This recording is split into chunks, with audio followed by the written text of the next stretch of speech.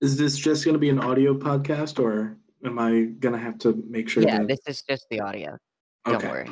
You can look as ugly as you are. Wowza.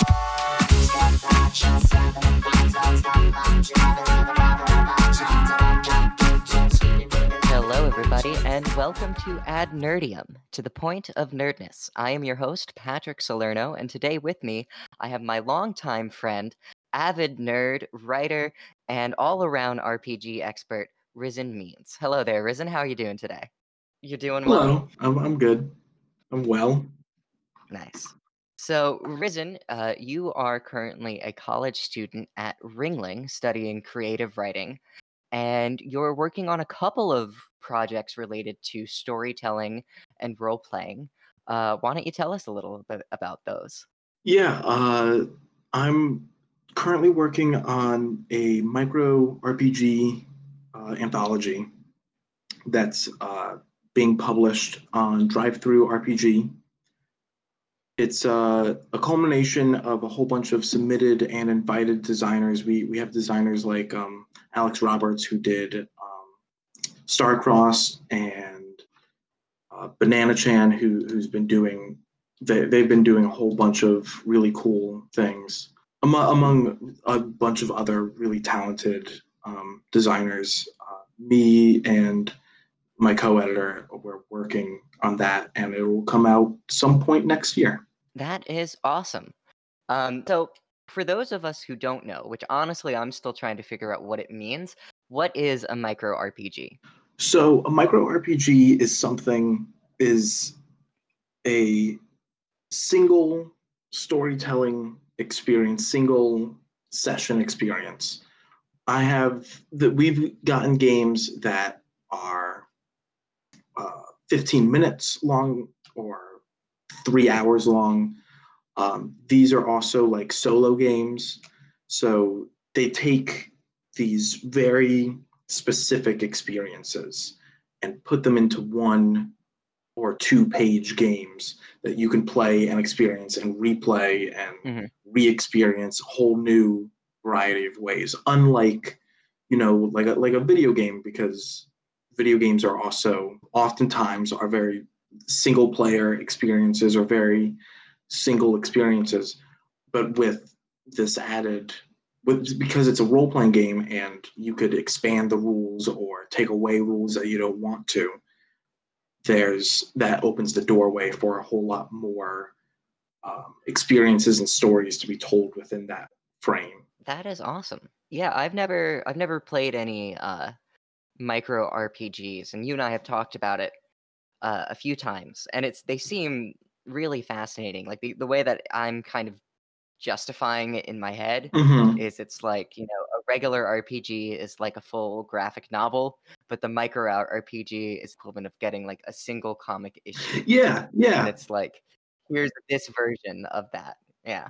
yeah. It's a lot like that. It's because a lot of like if you're playing a D&D game, though a campaign can go on for years or months, right? Yeah. So what a micro game does is it's like a lot of these games that we have can very easily be played like, okay, we're tired of D&D, we've been playing for the past 4 hours, let's take a break. We still want to play a game, but we don't want to be these people for right now. Or maybe the DM's like, I need my brain to rest. I Yeah. want to play something else with my friends.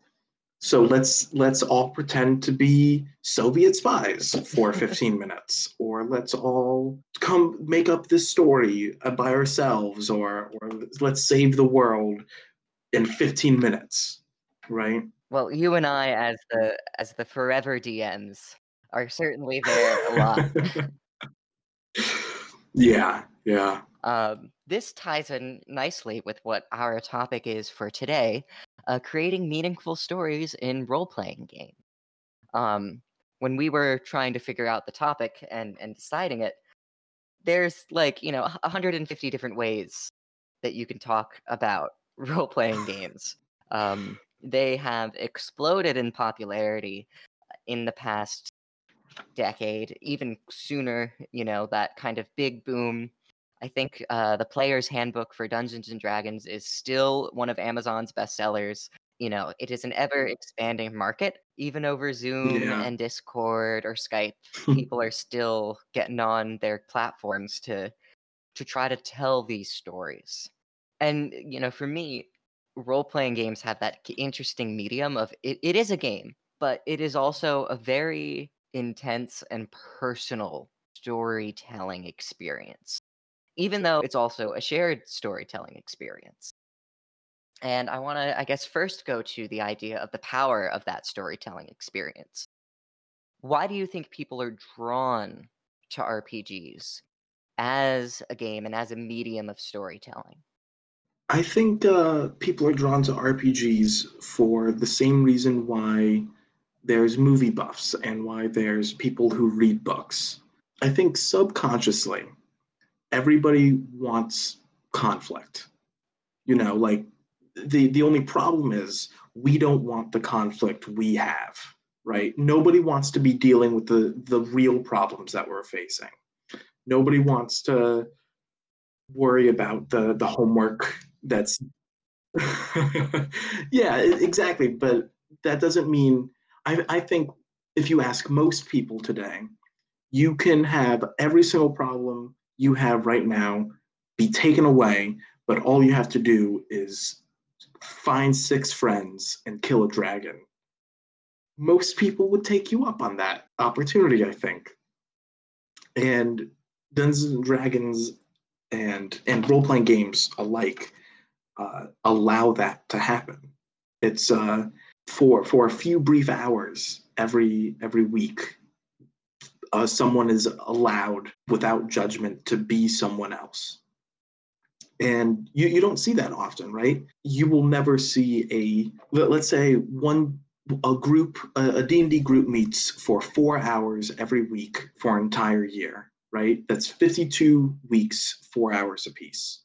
Nobody ever is going to go watch a movie every weekend that's 4 hours long for an entire year. So what do you think then is the reason that people want to keep coming back to role-playing games as often as you say they do? What is it about this medium of storytelling that opens it up to that seemingly, or what could be seen as repetition and this long drawn out, as you're saying, 4 hours a week for 52 weeks out of the year? That's a long time to spend, on one story. What is it about this story and this method of storytelling, I should say, that makes it different? I think it's a combination of a bunch of different things. One piece that definitely plays into it is for some people, it is the only time that they see certain people are in the context of playing this game, right? So take the story out of it, take the actual gameplay out of it. I just want to hang out with these people. And the only time that I get to hang out with these people are every Saturday at my local game store, right? So I think that plays a significant portion into that. I think, but bringing it back to stories and story wise, one of the things that role playing games do really well, it allows it doesn't just have the spotlight on one person constantly, right? It isn't just the story about you, it's the story about your group. So while every good game, every good session, every good campaign should have moments that where every character feels unique and every character feels seen and every character Hmm. feels important, right? Every good campaign has that. It's not just about those moments. It's a lot of listening, right? Like combat rounds are a great example of this, where it's you will spend 1/6 of the time in a combat round actually using your turn, right? But most people pay attention to the other 5/6 of that because that all matters. That all pertains to the context, even though it doesn't specifically affect your character, your creation. I think another part of it is it's, again, one of those things where you could just escape and forget really quickly. It's really easy to put yourself in those shoes because you decide it, right? No one can say that you're not acting the way that your character would act because you are your character. You decide how they would and would not act. So, well, yes, there are certain like caveats to that where it's like, well, my 8 intelligence dwarf wouldn't know certain things, wouldn't know basic arithmetic. And you're right. But it is up to the individual player what their character does and does not do. There's 2 points to that I wanna touch on. The first is that idea of community, because I think one of the things that I am noticing, having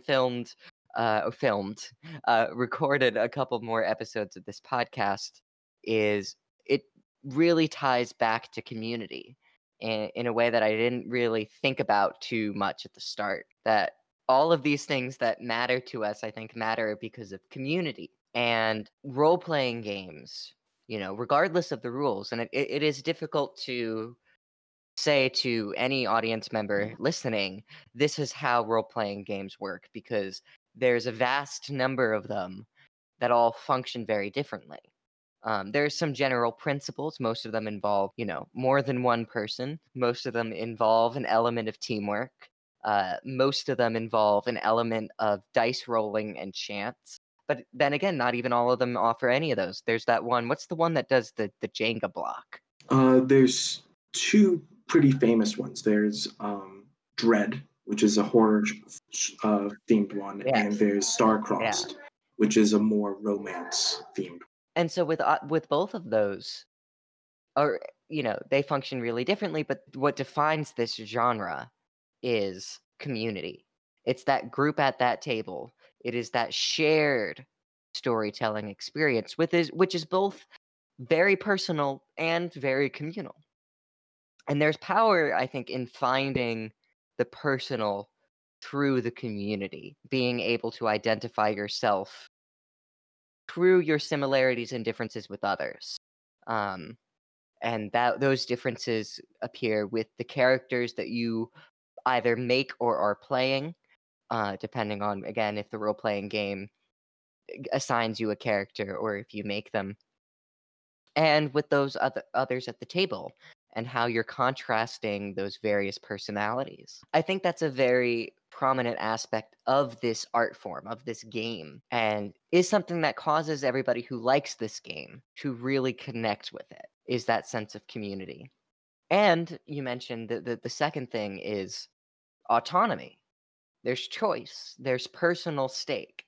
More so than any other kind of story. When you're reading Lord of the Rings, Frodo's going to do what Frodo's is going to do. And it's going to happen when you turn the next page, whether you think he's being an idiot or not, Everybody says, Samwise is the hero. And he's going to be the real hero of the story regardless, because the words aren't going to change. You're reading the predefined experience. In role-playing games, you are making the definition. You are defining the experience. And I think that's a very noticeable difference between the two. Yeah, it's something that is uniquely with role-playing games, right? Like, video games have an aspect of that. It breaches really close to that. There are moments in video games where people feel like, oh, I'm glad this happens to me because I doubt it's happened to any other person, right? And you get those moments where you can exchange stories with other people who, like, this is what happened in your game. Well, this is what happened in my game with video games. But with video games, you are confined to what the developer programmed. Yes. Which has its benefits, right? But when you're sitting around a table and all playing this game with those other people around the table. That confinement isn't there. You're free to do whatever without really any judgment if you're playing with the right people. I mean, if you make a fool of yourself, right? If you are an asshole or whatever, then people start to judge you a little bit more. But for the most part, right, like people don't really bat an eye when people do start doing silly voices, right? People don't bat an eye when they say that they kill an actual man, right? Like a bandit or whatever, because these are things that happen in the game that everyone deems acceptable, and there's a beauty in that. I remember one of the favorite memes on the internet is that classic video game trope of there's a character that you really like and something bad happens and you're given like the 3 dialogue options and you want to forgive them, but the dialogue options are like, I hate you, I'm going to seek revenge, or never talk to me again. And all you want to say to them is, no, I accept you, please. But there's no choice that you can make that feels the way that you want it to be. Mm-hmm. I think even in the most interactive video games as of now, like who knows what technology is going to look like, in 20, 30 years. But as of now, the question for a video game is still the same as the question for a book or a movie. The group of people creating the story, usually the one writer or, the lead story developer, has to ask the question, what is the story I want to tell? Mm-hmm. In role-playing games, it is just what is the story we are going to create. And there's that two difference, tell versus create, Mm-hmm. I versus we. Yeah, it's one of the, like, you can't speed run a dungeon, right? That's why streaming Dungeons and Dragons is so difficult. Why streaming any role playing game is so difficult for a new up and coming group, right? Because it is more of a commitment. A video game takes a certain level of commitment, right? But for most AAA games, right, you can skip all the cutscenes. You can decide to play on the easiest or most difficult setting. You could watch someone play it, get the whole story that way. With role playing games, that gets taken away. You don't get to choose what difficulty you play at. You don't get to skip cutscenes. It's much more of a shared experience, right? Because video games have that level of shared experience, but it's much more impersonal, right? Because that shared experience could be shared with millions of other people. Most role playing games get shared with 6 people who you could call, who you could write a letter to, who you could get lunch with, and that is the beauty in it. You at 4 o'clock, you could be sitting down getting lunch with your DM or GM, and at 7 o'clock you could be crying at their table because your character just died. You know, and it's one of those things where, if done right, this is all assuming that it's done correctly, but if done Well, right, let's dig into that because we're talking a lot about how role-playing games are a different medium of storytelling than other forms of entertainment out there. And this Mhm. this podcast episode is, creating meaningful stories in role-playing games. So, both of us have had very long conversations. We're not a fan of gatekeepers, which is another common thread on this podcast, Mhm. is the balance between gatekeeping and the general nerd population. And there's also no one way, and this has been expressed by a lot of people, there's no one way to do role-playing games right. But I think, as with everything else, you can learn to hone your experience as you get better. I do think people can get better at role-playing games because of the skills that are so often associated with it.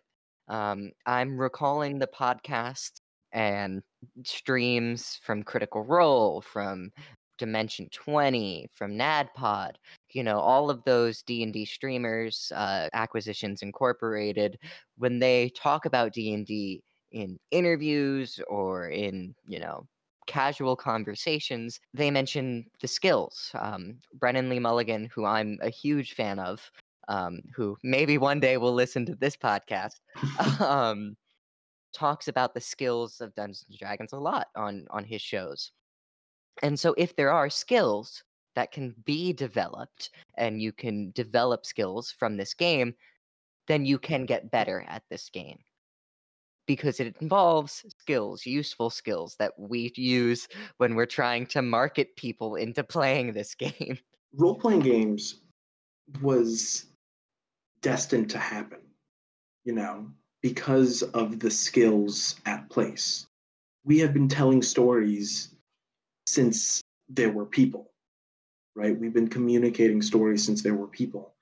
And role-playing games is just another way of telling a story. And it calls back to when people would recite epics, right? Like the epics of Beowulf and Odysseus and all that by heart, just through rhyming and all that. Like it's akin to that every session of a role-playing game, but it adds that interactive element into it. The audience gets to play Beowulf, right? And they don't know what's behind that door, or they don't know when that monster is going to attack, or they don't know what's going to happen at this party or whatever. All those skills are present at all forms of storytelling, and especially that of verbal storytelling. I mean, stories have been used to make sense of the world. The tales of Kronos and Zeus are tales to make sense of the chaos and order of the world. These stories have been used in all sorts of ways to make sense of things which seem unsensible. Whether that is the acceptance or fight against death, against cruelty, whether that is just the explanation of why there are clouds or streams. Stories have had a very powerful impact on all of us and throughout history. I mean, I'm a senior theater major, but I'm only just now taking Theater 101. I've taken every other course except that one. And it's funny how theater, especially as an art form, but all sorts of art forms, had been intentionally restricted and constricted by the powerful in order to prevent the marketing of other understandings of the world. Like church, especially, outlawing a lot of different forms of plays, not looking back to the Greeks and the Romans and the Egyptians and their theatrical traditions, because it was seen as debaucherous, it was seen as bad, as potentially evil, this mimicry and this recreation.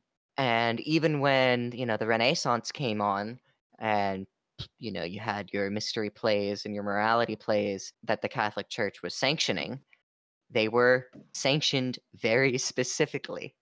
You had your Corpus Christi plays, you had your mystery plays, you had your morality plays, and each of them were related back to why God was good, and you needed to listen to God and subscribe to your specific role in society. That stories have long been a mode of understanding the universe, and of sometimes creating or enforcing an understanding of the universe. And so with all that in mind, the powerful nature of storytelling, the skills gained through role-playing games when you're in the act of creating these stories on the spot, and the idea that there are so many different role-playing games that there isn't really one correct way to do it. How, then, do we create a meaningful story in role-playing games?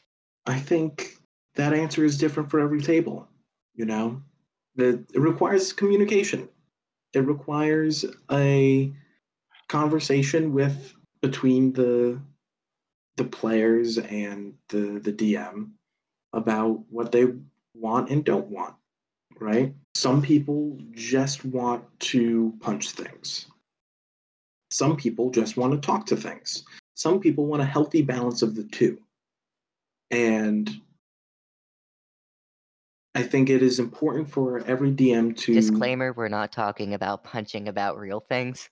Just so everybody knows, this is yes, still punching things yeah, within the story. punching things with swords in your head, in your mind. I think there are things that every player wants and things that every DM wants, and there's compromises to be made, right? Like, and I think people's attitudes can shift if they're in the right group, right? Like someone who only likes combat, I think could learn to love role play more if they were introduced to a group that they really clicked with, right? That really helped them along with that. And I think vice versa too. I think someone who only really likes role play could learn to like combat a little bit more if they participate in some good combat, like combats that they really enjoy. I think a lot of what makes a game good versus what makes a game bad is the conversation that takes place, whether there was a conversation at all. You know, some people, I've been in games where I really did not like it, but talking to the players afterwards, they really did like it. So there was this unspoken conversation that took place where it was these players really clicked with what that DM was doing, and I just wasn't. Not that anyone was wrong or anyone was right. It was plain and simple. This DM was not the DM for me, or this player was not the right player for that DM. So that's the difference between a good and a bad game. Whether there is that conversation that takes place.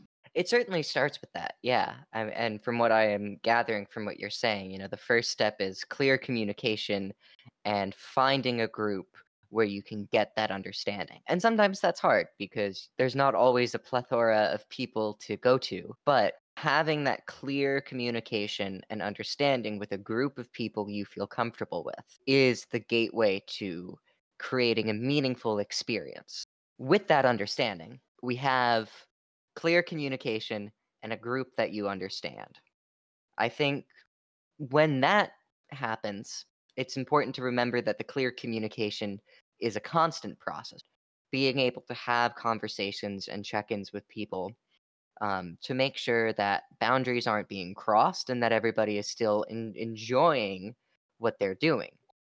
Because I think it is the act of enjoyment that ultimately determines within the situation whether or not a story is meaningful. Because at the end of the day, we have to also recognize that this is a game, and that's where it gets its power. And I think it's entirely okay to have emotional moments that are riveting, whether that's anxiety inducing or sadness. Both of those are fine as long as there is an undercurrent of enjoyment. I'm reminded of Aristotle with his Poetics, and the Poetics talk about how tragedy is supposed to be set up. Most of what Aristotle said about comedy has been lost. There's fragments of it, but the idea that a good tragedy is supposed to evoke fear and pity is the key to that story. Is that any good tragedy should evoke those two emotions. I have no idea what he would have said is the goal of comedy, although I do know that that traditionalist view is tragedy, I think, is men at their best, comedy is men at their worst, is what that kind of standpoint upholds. I don't know if I necessarily agree with that. I think there is much of us that is splendid and wonderful and truly what we need in the world that is involved in levity and comedy, I guess, in that ability to find enjoyment and enjoy the pleasures of life. When you have a story that is about the act of creation, getting too involved in needing epicness, needing that, Odyssean tale of tragedy, of fear and pity, might not always be the best. Because as you mentioned at the beginning, this is about hanging out with a group of people and enjoying their company. And so the meaningfulness is created within the group. There is mutual enjoyment that is a necessity in that situation. Exactly. I think that that's a really great point because unlike any other time in history, when we're talking about telling these epics and playing within these epics, right? This is the first time where you can be Odysseus. You can physically, not physically, but metaphysically be him and live out his story. But you are living out his story sitting 5 feet away from a bowl of Cheetos. Like there's always going to be that disconnect where it's like this isn't real, and that's what makes it fun. Unlike those epics and those grand stories, they were told under the guise of this is real, and these are the lessons to be learned from these stories, from these great heroes that once lived. These are the tales and the answers that we've always been looking for. Well, in role playing games, you're not looking for answers. You're just looking to escape. You're just looking to have fun for a few hours. Well, it's not just Odysseus, right? It's the epic is Odysseus. The D&D game is Odysseus and his 4 to 6 good, equally important friends. Yeah, exactly. It's not just him. It's you're right. It isn't just him, which also makes it that much better. It doesn't put all that much pressure on Odysseus. It separates it a little bit, and that's also part of the fun where it's like, yeah, it's 4 hours, but it's 4 hours and the spotlight isn't constantly on me, which nobody really wants. When it's given to you, nobody really wants a spotlight on them 100% of the time. There are those breaks that come within those 4 hours. I think though, one thing that is common in those ideas of the epics, as you're saying, it's no one wants the spotlight for 4 hours, but modern tellings of stories, and even well before modern, stories all throughout time emphasize an individual, whereas the reality has much more people involved. And so the communal storytelling, I think, is a good reminder of that. I was watching, there's a video going around on the internet of Fred Rogers giving his little speech at his 1997 Lifetime Achievement Award. And he says, take a moment to thank all of the people who helped you, who brought you to where you are today. And I think epics, stories of superheroes, stories of the action stars tend to push away everybody else for that one person's expertise, experience, awesomeness. Whereas in reality, that one person's expertise and awesomeness, while they could be an expert and awesome, is not possible without a team doing very important roles. And role playing games are a great reminder of the actual communal aspect of getting shit done. Yeah. Yeah. Of getting to where you are. It takes other people. It's one of those things where it's like, yes, there's magic. Yes, there's these mighty weapons and these fantastical creatures and cities and landscapes or whatever. But even with all of that, even with magic, even with gods, you can't save the world all by yourself. You know, you need someone or multiple other people to save the world with. And that is what makes role playing games so special. And that's what makes role playing games so unique and important, really, for so many people, is that reminder of I don't need I don't need to save the world by myself. I can save the world in my own little way. So we have right now creating our meaningful stories. We have clear communication, we have understanding, and we have the recognition of the community. I would say another important aspect of creating meaning is allowing for the ability to change. Yeah. I think change is a huge part of it, right? Because every single person sitting around that table needs to be thinking on their feet. You know, nobody has a script. GMs have notes, but they should also be prepared to drop those notes on a dime, right? Where I didn't plan on them to go left in the dungeon, so I hope that they go right. And then, they went left.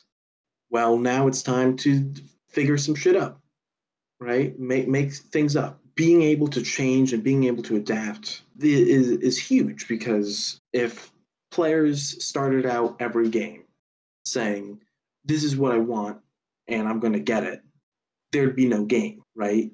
It forces players to change through every obstacle that they come to face with. And that's something that role-playing games, tabletop role-playing games, do very uniquely. And there's a reason why there is such a big community of tabletop role players, and why there will never not be a tabletop role playing game to play, right? There will always be room for another tabletop role playing game. The systems and stories will change, but the overall message of we're in this together will stay the same. Exactly. And if you do the first 3 steps, right? If you find a group that has that sense of understanding, if you clearly communicate throughout the process, and if you recognize that this story is communal, you will find that the space is open and there for you to allow for change and growth without fear. Yeah. So I think that's a pretty good analysis of how to create these meaningful stories. Clear communication, finding a group that cares, recognizing the importance of community, and allowing for the space to grow and change. And that might seem like a lot. That might seem hard. And in a way it is. But I think that's where the skills come in that we mentioned earlier, and their importance is there is substantial growth in this game, even though these games are extremely fun and allow for a lot of really amazingly memorable moments. They are in that disguise, which I don't even think I want to call a disguise, because you can have them both. You can have this awesome, fun experience and also a really useful development tool. And when you put them both together, there is a lot of growth. There is skill development. There is really powerful and meaningful connections happening, because these things are not necessarily, when you actually take a second to look at them, easy. The ability to find people and connect with them and get that group, while this is a very accepting and willing community, is not the easiest thing in the world. it takes time. Communication is a resume cover skill, you know? It's something that people desperately need to know how to do in any work environment. So I wouldn't say communication is easy, but it is something that is a necessity and something that this game forces you to do. Recognizing the importance of others, I think it's so easy to get wrapped in your own head, wrapped in your own thoughts, and wrapped in your own feelings that taking that step back and allowing the support of others and that communal aspect of storytelling is vital. It is a must. And finally, the ability to be vulnerable, the ability to be empathetic, which is, I think, another theme of this podcast. Through vulnerability and empathy, there is change and growth because you feel comfortable enough in the space to do so. Yeah, I completely agree. I think in order to play role playing games, you need empathy, and you need to know that it is not just you, and not everyone is sitting around the table to cater to you, and not everyone is sitting at that table to enjoy this experience, this shared experience. And that, I think that's another thing that role playing games do really well story wise, is have this shared experience, like we were saying before. Yeah, I think that is a good place to wrap it up. Thank you for coming on board, my man. It's always a pleasure having you. It's always a pleasure seeing you. Where can people find you if they want to look into more of your stories, look into the projects you're working on? Where is the Rizzen Means found? I'm found basically everywhere. Rizzen_M. Thank you, everybody, for watching this episode of AdNerdium. As always, please subscribe to the Radio Free George SoundCloud or their Spotify and Stitcher to stay up to date on the latest podcasts. Please subscribe to our Instagram at AdNerdium Podcast or our Twitter at AdNerdium Podcast as well. Have questions? Email us at adnerdiumpod@gmail.com. This is Patrick. This is Rizzen. Signing off. Live long and prosper. Hey everyone, and thanks for tuning in to this episode of AdNerdium, brought to you by Radio Free George. Please tune in every week for a brand new episode where we bring on new guests and discuss exciting topics in nerd culture and society. At the end of every month, come chill out with us on The Stasis Chamber, a special episode where we and our guests comment on the topics of the last month. Have topics you think we should explore? Email us at adnerdiumpod@gmail.com. Be sure to follow us on Instagram and Twitter at AdNerdium Podcast, and subscribe to our podcast channel on Podbean at AdNerdium Pod for all of our latest episodes. To check out our archive, be sure to visit us at our SoundCloud at AdNerdium Podcast. This is Patrick Salerno, your humble host and friend on this journey, and as always, live long and prosper.